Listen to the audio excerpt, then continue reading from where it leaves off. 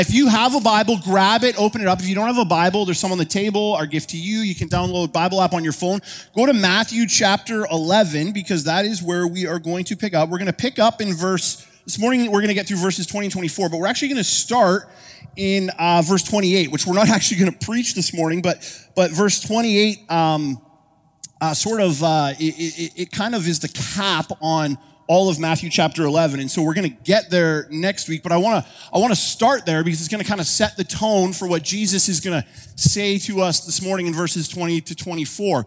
So in verse 28, Matthew chapter 11, verse 28, and if you're new here, we just love to go through books of the Bible verse by verse. So I think this is week 65 or something in the Gospel of Matthew. We're going to be in it for a long time. But that's just what we do. We teach through books of the Bible. You'll see why in a few minutes. But here's what Jesus says, in Matthew chapter 11, verse 28. And these are some of the sweetest words that we have that our Lord says that have been recorded. They just kind of, I don't know about you, but when I hear this verse, if you haven't heard this verse before, you're going to hear it this morning, but many of you probably have heard it. It just whispers into the deepest places of my soul. But look at what he says. Jesus says, "Come to me, all you who are weary and burdened, and I will give you rest." These won't be on the screen, but verse 29, he says, "Take my yoke upon you and learn from me, for I am gentle and humble in heart. You will find rest for your souls, for my yoke is easy and my burden is light." Verse 28, look at this. So good. Come to me. Jesus invites us to come to him. He invites you to come to him. He invites our whole city. He invites everybody to just come to him. And I think the question is obvious. Why wouldn't we? Why wouldn't we come to him? Why wouldn't you come to him? Why wouldn't I come to him? Why wouldn't our city come to him? Why wouldn't everyone just come to the feet of Jesus? Why wouldn't everyone just come and sit at his feet and experience his grace and experience his mercy and experience all that he has for us? Like, what is it that causes us to say no to this wonderful and beautiful invitation of Jesus? Well, that's what he's going to unpack for us this morning. In Matthew chapter 11 and chapter 12, Jesus is having a number of interactions with the Pharisees, with the religious leaders. And this is, as I've said every week, a massive theme through the Gospel of Matthew, where Jesus and the religious leaders are having kind of this ongoing dialogue, this ongoing confrontation. And this morning, what we're going to come to is a bit of a high point in Jesus' rebuke of these religious leaders and Pharisees. And he's going to explain to them why they won't come to him. So this morning's word is going to be harsh. It's going to be a heavy word. I don't write the mail. I just deliver it. Okay, I'm just going to tell you what these verses mean and how they apply to us. But what I want you to hear behind the words of Jesus is this beautiful invitation that is really the underpinning of everything that he's going to say to us this morning, which is, come to me. You see, behind the harshness of Jesus' critiques against these religious leaders and Pharisees is this deep desire that they would repent. That's what we're going to see this morning, that they would come to him. So while he is indeed going to be direct, he's going to be firm, what we need to understand is behind that is not just an angry Jesus. It's not just a Jesus who's looking to smite people or to send people to hell or to banish people from his presence, but it's this deep desire that he has that all of us would come to him. Would come to him. So Matthew chapter 11, verse 20, here is how this rebuke starts. Then Jesus began to denounce the towns in which most of his miracles had been performed, because they did not repent. So if you've been with us throughout the Gospel of Matthew, specifically in Matthew chapter 8 and 9 is what Jesus is talking about here. In Matthew chapter 8 and 9, Jesus went around, he performed miracles. He healed people. He calmed the wind and the waves. He did things. He entered into a physical world and did supernatural things. He called people to repentance. He did all sorts of things to demonstrate that there's something different about Jesus than every other preacher, every other prophet, every other religious leader. And if you go into John's gospel, I believe it's John chapter 20, where John records much of the same things that Matthew records. John says at the end of his gospel, the reason that I recorded all these things, the reason that I recorded all these miracles of Jesus and all these teachings of Jesus is not so you could just merely be impressed or entertained or wowed or so that Jesus would amass a great following, but I did it so that you would know, I recorded these things so that you would know that Jesus is indeed the Son of God. He's the Messiah. He's the Christ. He's the risen one.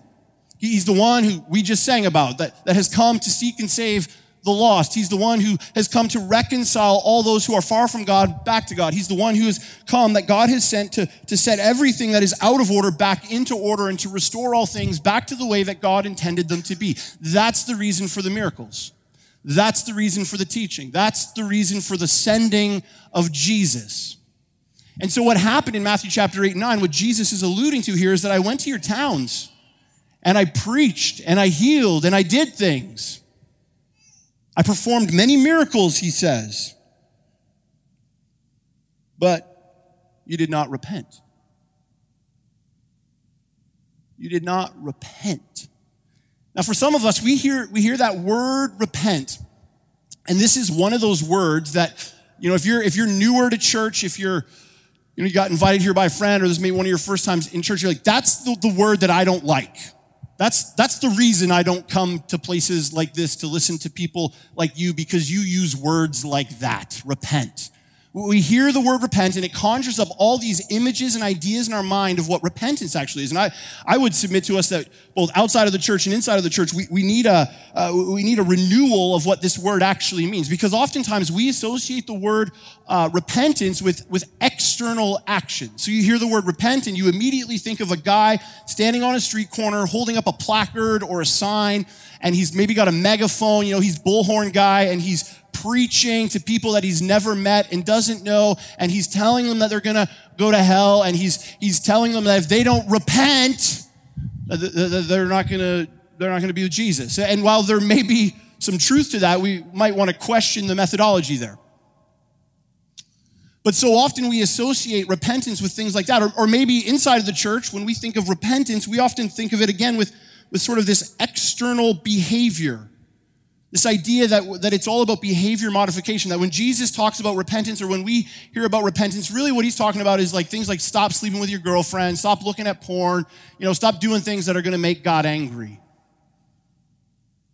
And we hear the word and it's kind of loaded. It's loaded with all this anger. It's loaded with all this intensity. It's loaded with all this force. Now don't get me wrong. If you're reading ahead because you're kind of bored with what I'm saying, and you read these 4 verses that we're going to preach through, there is no doubt that verse 20 is nested in a set of verses where Jesus is going to come. He's going to bring it. He's going to drop the hammer. Judgment is what he's going to talk about.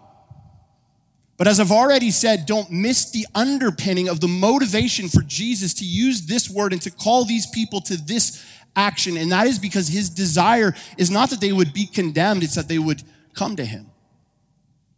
And in fact, that's what the word repent means. The Greek word for the word repentance is the word metanoia. It literally means a changing of direction or a changing of mind.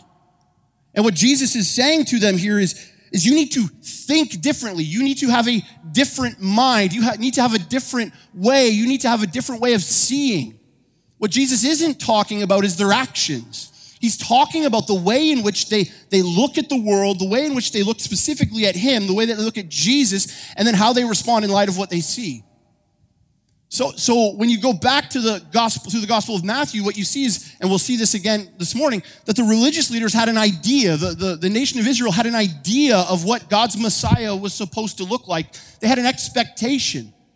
And it became like a worldview or a filter that they then viewed all of life through. And so when Jesus comes on the scene, he starts healing, he starts preaching, he starts doing miracles, he starts performing miracles, and he calls them to follow him. They reject him. Why? Because they can't see him as he truly is, because they need a repentance, they need a change of mind, they need a change of direction.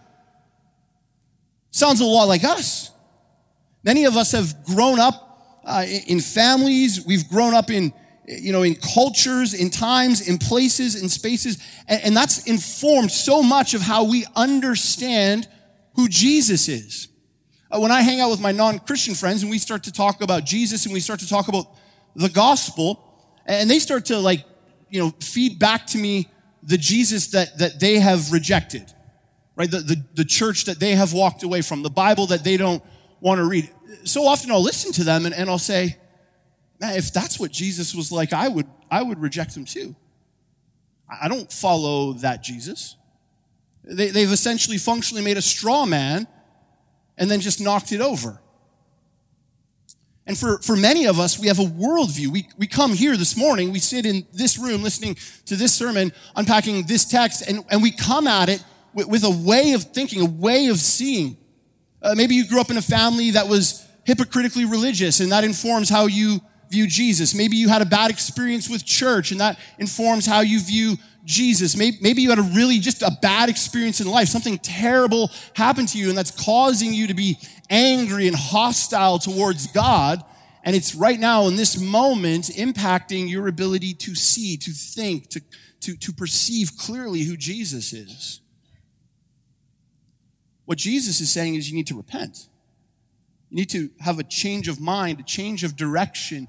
You need to shed yourself of that worldview and start to see Jesus clearly. And here's where he's going. This whole text in Matthew chapter 11 is going. When you do that, when you see Jesus as he truly is, when you understand him, when the Spirit of God comes upon you and gives you the eyes of faith, the ability to see Jesus as he clearly is, here's what happens. It's beautiful, it's beautiful, it's beautiful. You come to him.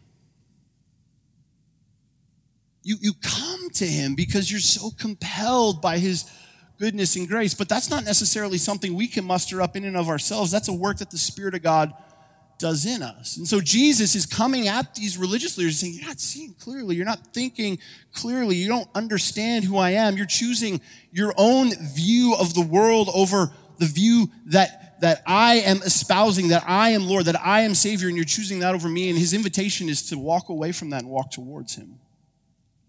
And then he goes on, and look at what he says. And what we're going to do here, because he has kind of two critiques, and we're going to break them up. So we're going to go verse 21 and 23, and then we'll go back and do 22 and 24. So verse 21, here's what Jesus says, okay? He says, woe to you, Chorazin, and woe to you, Bethsaida, for if the miracles that were performed in you had been performed in Tyre and Sidon, they would have repented long ago in sackcloth and ashes. So Jesus says, woe to you. That's not a good thing, right? That's a further denunciation. There's a sense of righteous anger, holy indignation from Jesus against these religious leaders. And the towns that he references here, he references Chorazin, Bethsaida, then down in verse 23, he references Capernaum, which we'll get to in just a second. That was like the functional Bible belt at that time. That made up most of the region of Galilee. That was essentially where Jesus had done most of his miracles, where he preached and performed all the miracles and done most of his public ministry. And that was the places in which these people chose to reject Jesus. That's what he says right here in verse 21, right? He says, woe to you, Bethsaida, woe to you, Chorazin, for if the miracles were performed and you had been performed in Tyre and Sidon, they would have repented long ago in sackcloth and ashes. So he gets a little bit more specific in verse 21 than he was in verse 20. Now go down to verse 23 and look at what he says here. And you, Capernaum, which is essentially the buckle of the Bible belt, okay? This is where Jesus did the most of his ministry. In fact, if you go back to Matthew chapter 8 and 9, you'll see a few times where Matthew references the fact that Jesus was in Capernaum. Will you be lifted to the heavens? No, you will go down to Hades. For if the miracles that were performed in you had been performed in Sodom, it would have remained to this day. So pay attention here to what Jesus is doing. He lists off three cities where he had gone to perform, to preach, to perform miracles, to heal people, to do ministry. Okay, there was Tyre, there was Sidon, and there was Capernaum. So this is the religious community. This is the Bible belt, Capernaum being the buckle of the Bible belt. This is where Jesus was. This is where all these guys lived. And he says, I went here, I did ministry, I preached, I performed miracles, and you didn't repent. But if I had been in Tyre, if I had been in Sidon, if I had been in Sodom. Wait, did I say Tyre and Sidon when I was talking? Okay. Chorazin, thank you. Bethsaida and Capernaum. Bible Belt. Tyre, Sidon, and Sodom. These were places that the people that Jesus was teaching and preaching to, they would have known right away where these towns were and what these towns were all about. These were the most pagan communities. If you thumb your fingers through the pages of the Old Testament, these were the most pagan communities that the nation of Israel came up against in their history. In fact, Ezekiel chapter 28, the prophet Ezekiel makes a prophecy about the nation of Tyre, and he references them in terms of calling them equal to Satan. Right? Everyone's familiar with the story of Sodom and Gomorrah through the book of Genesis, a community that got completely destroyed because of their unwillingness to repent and come to Jesus, because their depravity was so great and their unwillingness to love Jesus, serve Jesus, and follow Jesus. It was so great that God had to actually destroy them. Now don't miss what Jesus is saying here, okay? Don't miss what he's saying. He's saying, those people were bad, but you were worse.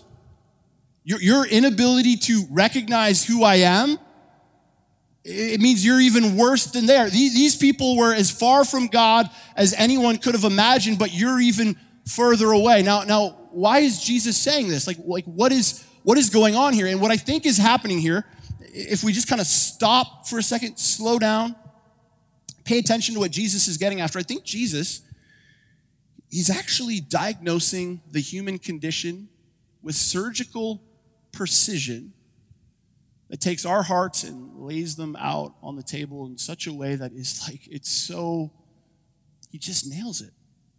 Look at what he says in verse 23 of Capernaum. He says, will you be lifted to the heavens? No, you will go down to Hades. Again, this is a quote right out of Isaiah chapter 14, where the prophet Isaiah is actually making a prophecy about Satan. And Jesus takes that prophecy about Satan and he applies it squarely on the nation of Capernaum. So what is Jesus saying here? He's saying, you saw firsthand my miracles. You heard with your ears my teaching and preaching. You saw me, and yet you refused to repent. Why? What did all those communities have in common that Jesus says these communities were even more guilty of? Pride, arrogance, self-reliance, unwillingness to admit that they had need, unwillingness to repent to God, unwillingness to come to God, to serve God, to love God. And what Jesus is accusing the religious leaders of is pride. He's saying your pride is not allowing you to see Jesus, to see me as I truly am. Your pride is not allowing you to recognize that you need to come to me for salvation. You see, the religious leaders, they were living under this illusion that because of their station in life, because of their being in the line of Abraham, because of the fact that they were born into the nation of God and into the Abrahamic covenant, that they were somehow set apart. They were somehow made holy because of what they have done. And what Jesus is saying to them is actually, no, you're not holy. You're broken, and you need to come to me. Now, think about this with me for a second. If you think that you're a good person, if you think that you're holy, if you think that you have done everything right, you've checked every box, you've dotted every I, and you've crossed every T, and then Jesus comes along and he says, well, actually, you need to come to me. You're going to be deeply offended. You're going to be deeply offended because you have lived under this illusion that you have everything figured out, and Jesus is saying, no, actually you have nothing figured out. And I don't know if you ever have conversations like this with people that don't know Jesus, but you explain the gospel to them, you explain the reality of the life, death, burial, and resurrection of Jesus, and it doesn't make sense. They can't seem to figure out what the death of Jesus has to do with them. And here's the linchpin of what Jesus is trying to say. The reason that you don't come to me, it's not because you aren't aware of the fact that you need me, but it's because you actually think that you can save yourself. But sometimes it gets even worse than that, and I think that's the case for the religious leaders. They actually don't think they need to be saved.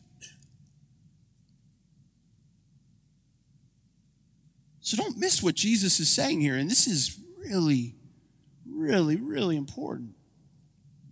See, it's It's not the sin of the religious leaders that's keeping them from Jesus. It's actually their good works. They don't think they need to be saved. So how offensive is a Jesus that says to them, oh no, you're broken and you need to come to me for salvation if you don't even think you're broken? See, it was their pride, their self-reliance, their self-sufficiency in their own good works that is going to keep them from ultimately coming to Jesus. And doesn't that sound a lot like us? Fast forward 2,000 years, right? We got problems, right? Climate change. I don't know where you stand on this. I don't know where I stand on this. But regardless, we got climate change problems. And do we, as a community, go, man, we need to come to Jesus? No. If we eliminate plastic straws and get cloth bags, this is going to be annoying and save the world. We have deep systemic injustice in our world, and we somehow think through political systems, through legal systems, through justice systems that we can somehow solve these deep problems in the world. But the reality is the more educated we get, the more sophisticated we get, all we do is just get better at figuring out ways to be broken. We just get more sophisticated in our brokenness. But what about on a heart level? What about on a human level, just on an individual level? What about your heart? What about my heart? What keeps us from coming to Jesus? It's not our sin. If you go through the Gospel of Matthew, what do we see? We see that sinners flocked to Jesus.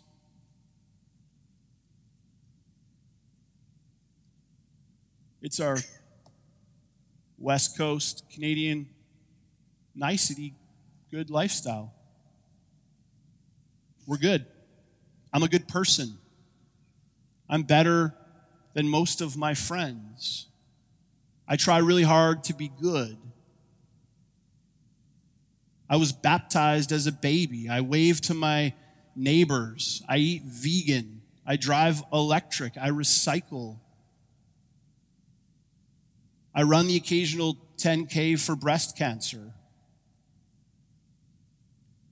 I let people in when they're trying to merge. I'm a good person. And none of those things are inherently wrong, except for maybe the vegan thing. But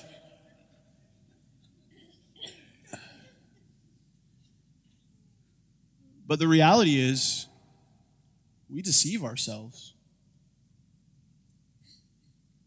We deceive ourselves into thinking that we are good. And so the idea of coming to a Jesus who died on the cross for my sins to save me, our response is, that seems like a little overkill. Save me from what?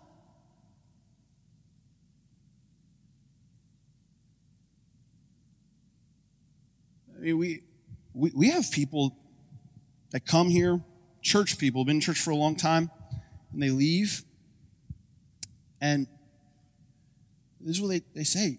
You talk about our sin too much.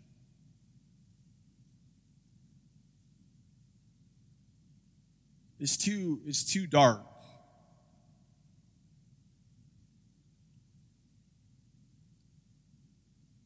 This is why we do that.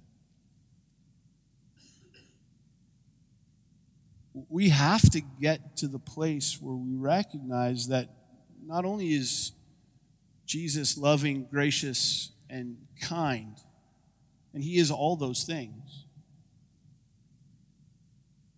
but he's Savior.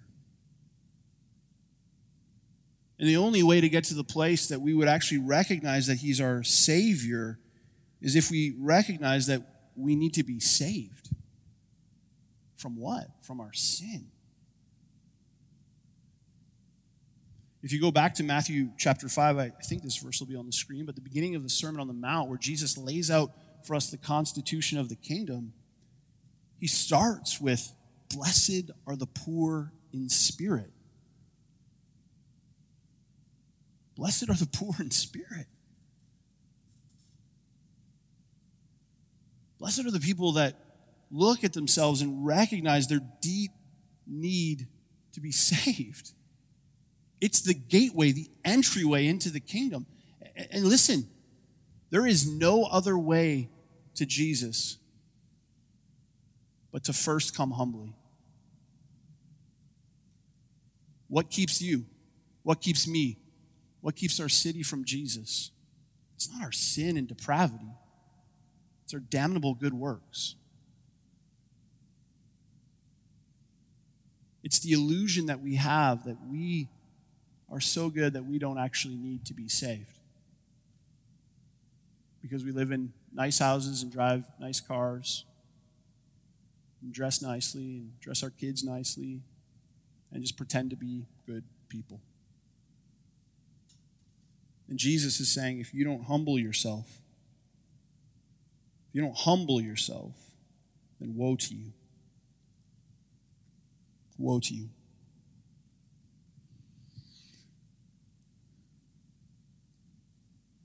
It's a hard word. It's a hard word. But remember his invitation. Come to me. Come to me. But in order to come to him, we must humble ourselves. So Jesus gives these two condemnations, but then attached to them, and if you thought that was hard, look at what he says in verse 22. I'll read verse 22 and 24, and then I'll come back and share some thoughts on these verses. Verse 22, he says, but I tell you, let me just say, sorry it's not light and fluffy. Just, yeah. I love you too much to not just tell you the truth, to just read the Bible and teach the Bible. This is why we teach through books of the Bible, verse by verse, because I would never pick these 4 verses to teach on. I just wouldn't. But God wants us to hear them. Verse 22, but I tell you, it will be more bearable for Tyre and Sidon on the day of judgment than for you. And then verse 24 says basically the same thing, but I tell you that it will be more bearable for Sodom on that day of judgment than it will be for you. So in other words, what Jesus is saying here is we have these 3 cities. We have Chorazin, we have Bethsaida, we have Capernaum, then we have Tyre, Sidon, and we have Sodom. And what Jesus is saying is that it's actually going to be better for Tyre, Sidon, and Sodom. These pagan towns that were so far from God, so far outside of his grace, it's actually going to be better for them than it will be for these other 3 communities, for this religious community that is willfully rejecting Jesus. Let me just pull out 3 thoughts about this. The first one is this. Well, verses like this often cause us to want to reject God. We hear this, right? We hear texts like this. Maybe you're new to church and you're like, yeah, the repent thing, that was bad. This is even worse. This is why I don't go to church. This is why I don't come to places like this, because I don't want to hear things like this. This is an offense. Well, that's often our response. And believe me, there's a huge movement in evangelicalism right now to really like even rethink what Jesus is talking about in verses like this and shave the hard edges off his teaching and try and say, well, it was a contextual thing and this is what he really meant, and we're not really sure that there's the way that we've traditionally understood passages like this, really the way we understand them anymore. And really all that is it's cowardly Bible teachers trying to make the gospel more palpable to people who don't want to follow Jesus. And so I actually think that instead of verses like this causing us to want to reject God, I believe wholeheartedly that verses like this should actually cause us to worship God even more. Not out of fear, although there is a reality that God is a God that we should fear, revere. But this actually highlights for us an aspect of the character of God that I think gets misunderstood, and that is his justice. So in the West Coast, Vancouver Island, 2019 religion of Canadian nicety, we don't want a God of justice. At least we say we don't. We don't want a God who judges. We don't want a God who's going to damn people and send them to hell. Like that's just an angry God. Like who peed in his cornflakes? What's wrong with him? Right? Like we believe that God's good and kind and loving, and he's this celestial teddy bear, and all paths lead to God, and all paths lead to heaven. Like that's how we view things. But let me ask you this. Just think about this for a second. Do you not actually want a God of justice? See, when we hear these verses and they get kind of pointed at us, that's when we recoil. But as a people, we love justice. We desperately want justice. I mean, just spend like 6 seconds on social media. And if somebody left a dog in the car for more than 15 minutes, what are we going to do? We're going to shame them all over social media. Why? Because we need to have justice. We're going to virtue signal, and if somebody likes a particular politician or doesn't like a particular policy of the government, what are we going to do? We're going to shame the government. We're going to shame people that ascribe to certain ideologies. Why? Because we love justice. Behind a keyboard warriors love justice. We love justice when it's pointed at somebody else, but not at us. But let's just think about this for a second. Don't you want a God of justice? Like, just look out at the landscape of our world. Like, think about all the brokenness that exists in our world.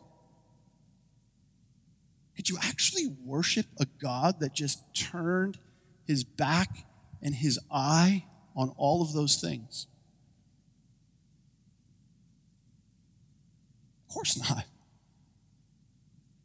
I want God to bring justice to this world. If you read the story of God, the Bible, from Genesis to Revelation, this is the story. God made the world good, right, and perfect as it should be. He put us in there. We screwed things up. And then the rest of the story is God rescuing and redeeming humanity and all of creation to restore it back to the way that it was intended to be. Revelation chapter 21 paints this picture for us of creation where there's no more tears, there's no more hardship, there's no more anger, there's no more sickness, there's no more cancer, there's no more brokenness in the world. Now, let me just ask you, do you want that world? We want that world, right? How is that going to happen if God doesn't judge? He has to judge the brokenness. He has to remove it in order to restore the world. Could you worship a God who didn't judge? Who just let everything slide? You ever see that parent? Right? You look at that parent, and they let their kid do whatever they want. They're probably in your community group, and you're just like, yeah, that's the greatest parent ever. They're awesome. I aspire to parent like them. You're like, no, they're morons. Why don't they discipline their kids? Why do they let them stare at their phones for 4 hours a day? Why don't they make them eat their vegetables? Like, what is wrong with them? Imagine God was like that.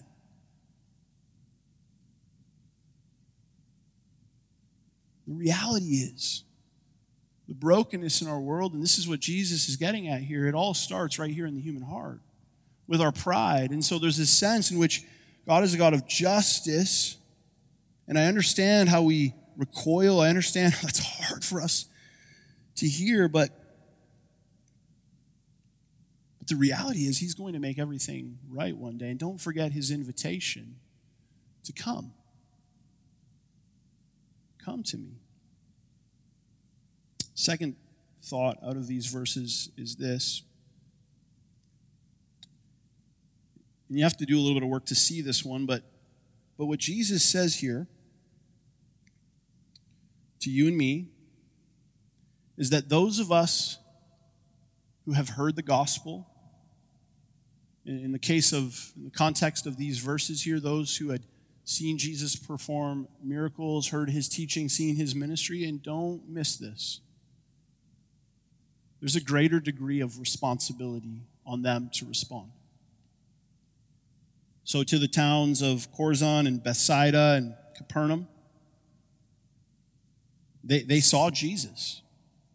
They heard him teach and preach. They saw him perform of who he was, and yet they rejected him. And what Jesus is saying is it's going to be worse for them.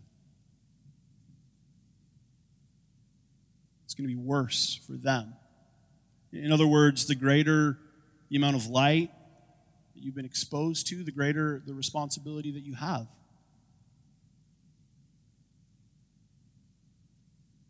And so some of you you're here, you're hearing this, and I don't know why you're here. You're here because you're intrigued. You're here because Your parents make you come. You're here because your spouse makes you come and you want to keep the peace.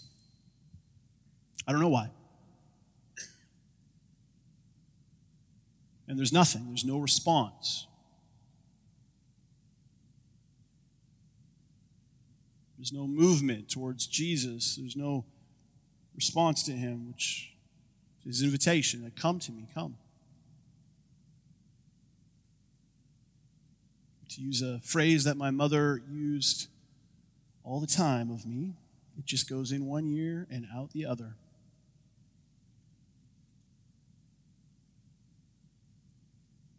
Jesus is saying it's going to be worse for you. Hebrews chapter 10, the author of Hebrews says this, verses 26 and 27. It says, if we deliberately keep on sinning after we've received the knowledge of the truth, then no sacrifice for sins is left, but only a fearful expectation of judgment and a raging fire that will consume all the enemies of God. Now, let me be very clear about what I'm not saying and what this verse is not saying. The Hebrews verse and Jesus' words. There is not a limit to the kindness and grace of God. It's limitless. You cannot out-sin the grace of God. But there is a reality for all of us. This isn't just a, hey, I prayed a prayer at camp, or even, hey, I'm a follower of Jesus. There is a reality that we will be held accountable by God for our lives.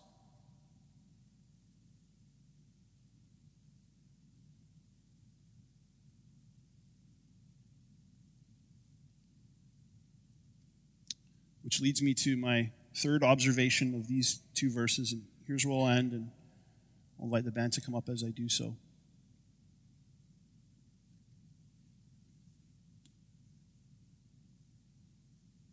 This is an invitation. This is an invitation from Jesus to us to come.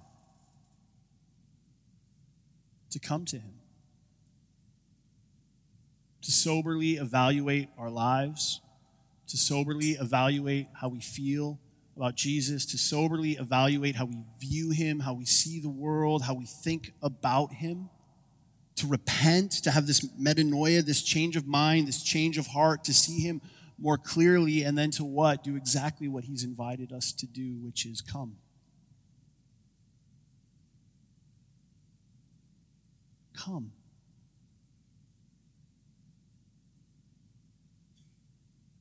Come to him.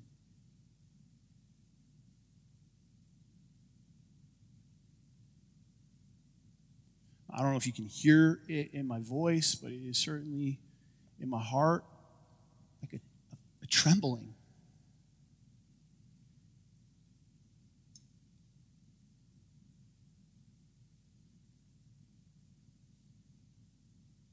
Do not hear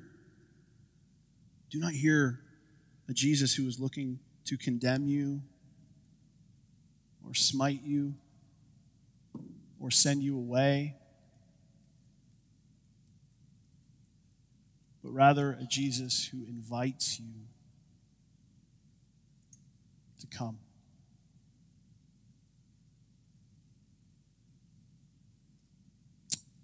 Let's pray. I'm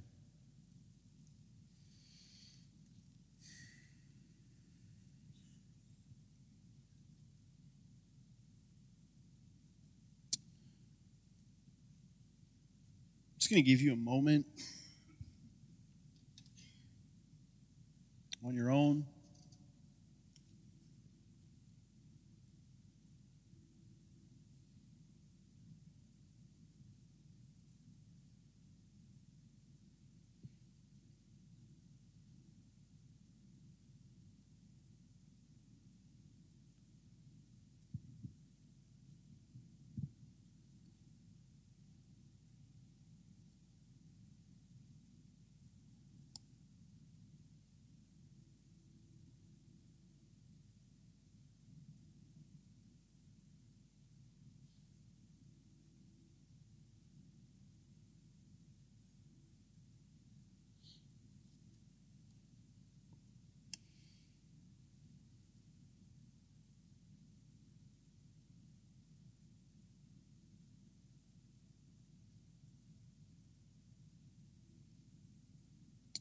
Jesus, I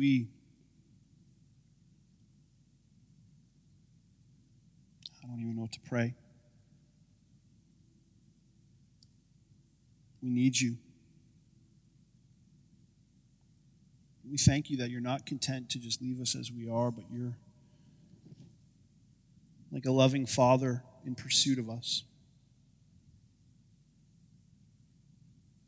Like a loving father who has a wayward child is not content to just sit on the couch, eat potato chips, and watch Netflix, but you hunt us down. You've pursued each and every one of us. That's why we're sitting here, because you have come after us. You found us wherever we were, and you called us. And us sitting in this movie theater right now is evidence of your grace. It's evidence of your mercy. It's what the early church fathers called the hounds of heaven hunting after us. And you're not done. You're never done. Well, it doesn't always feel great. The reality is we desperately need it. It would be so unloving of you to leave us as we are. But it is your desire to make us more and more like you, to conform us into the image of the likeness of your Son, Jesus. And so there's things we need to leave behind, and there's things we need to step into. And Lord, we thank you that you empower us and give us the grace to walk away from those things and walk into the new. Lord, well, I don't enjoy this moment. I long for it. I long for it because left on my own,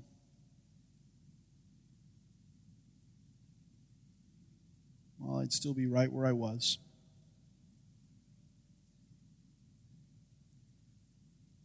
So don't stop pursuing us.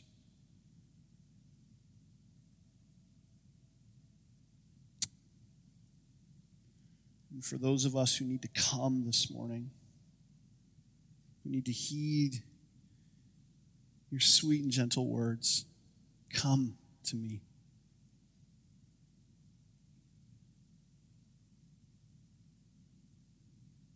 Would your Spirit allow us the grace to do so? It's in the mighty, wonderful, righteous, gracious, loving, and kind name of Jesus that we pray. And all God's children said, amen. Love you. We're going to respond now. We're going to sing to Jesus. We're going to give, and Dave already talked all about giving and how you can do that as a response to the grace of Jesus. And we're going to take communion. We do this every week. And communion is literally our come to me moment. It's literally this opportunity that you have to stand up in your seat, come out to the aisle, come to the front, and we're going to literally come to Jesus. We do this every week because we literally need to come to Jesus every week. And when you come to the front, you're going to see two stations. One will have a cracker, which is a picture or a representation of the broken body of Jesus. And the other part of the station will have wine or juice, whichever you would prefer. And you're going to take the cracker and just dip it in the wine or the juice. The wine or the juice, which is a picture of the shed blood of Jesus. It was done for us. It was done in our place for our sins. It was to save you because you need to be saved.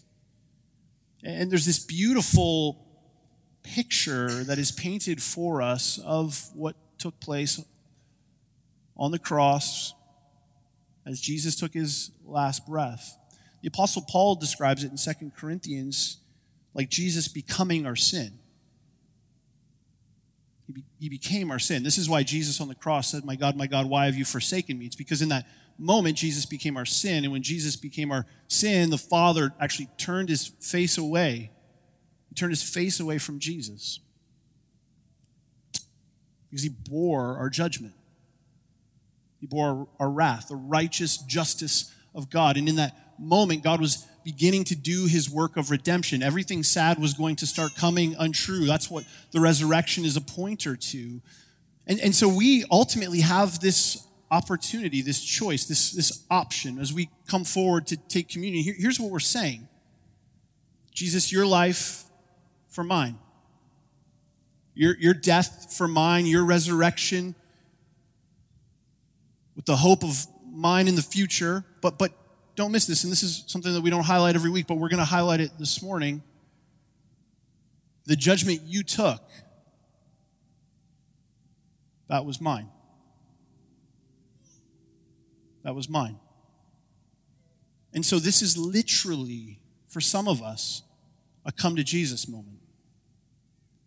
This is literally a moment for you to get up out of your seat, maybe for the first time, and say, I no longer want to take my own judgment. I want Jesus to take my judgment.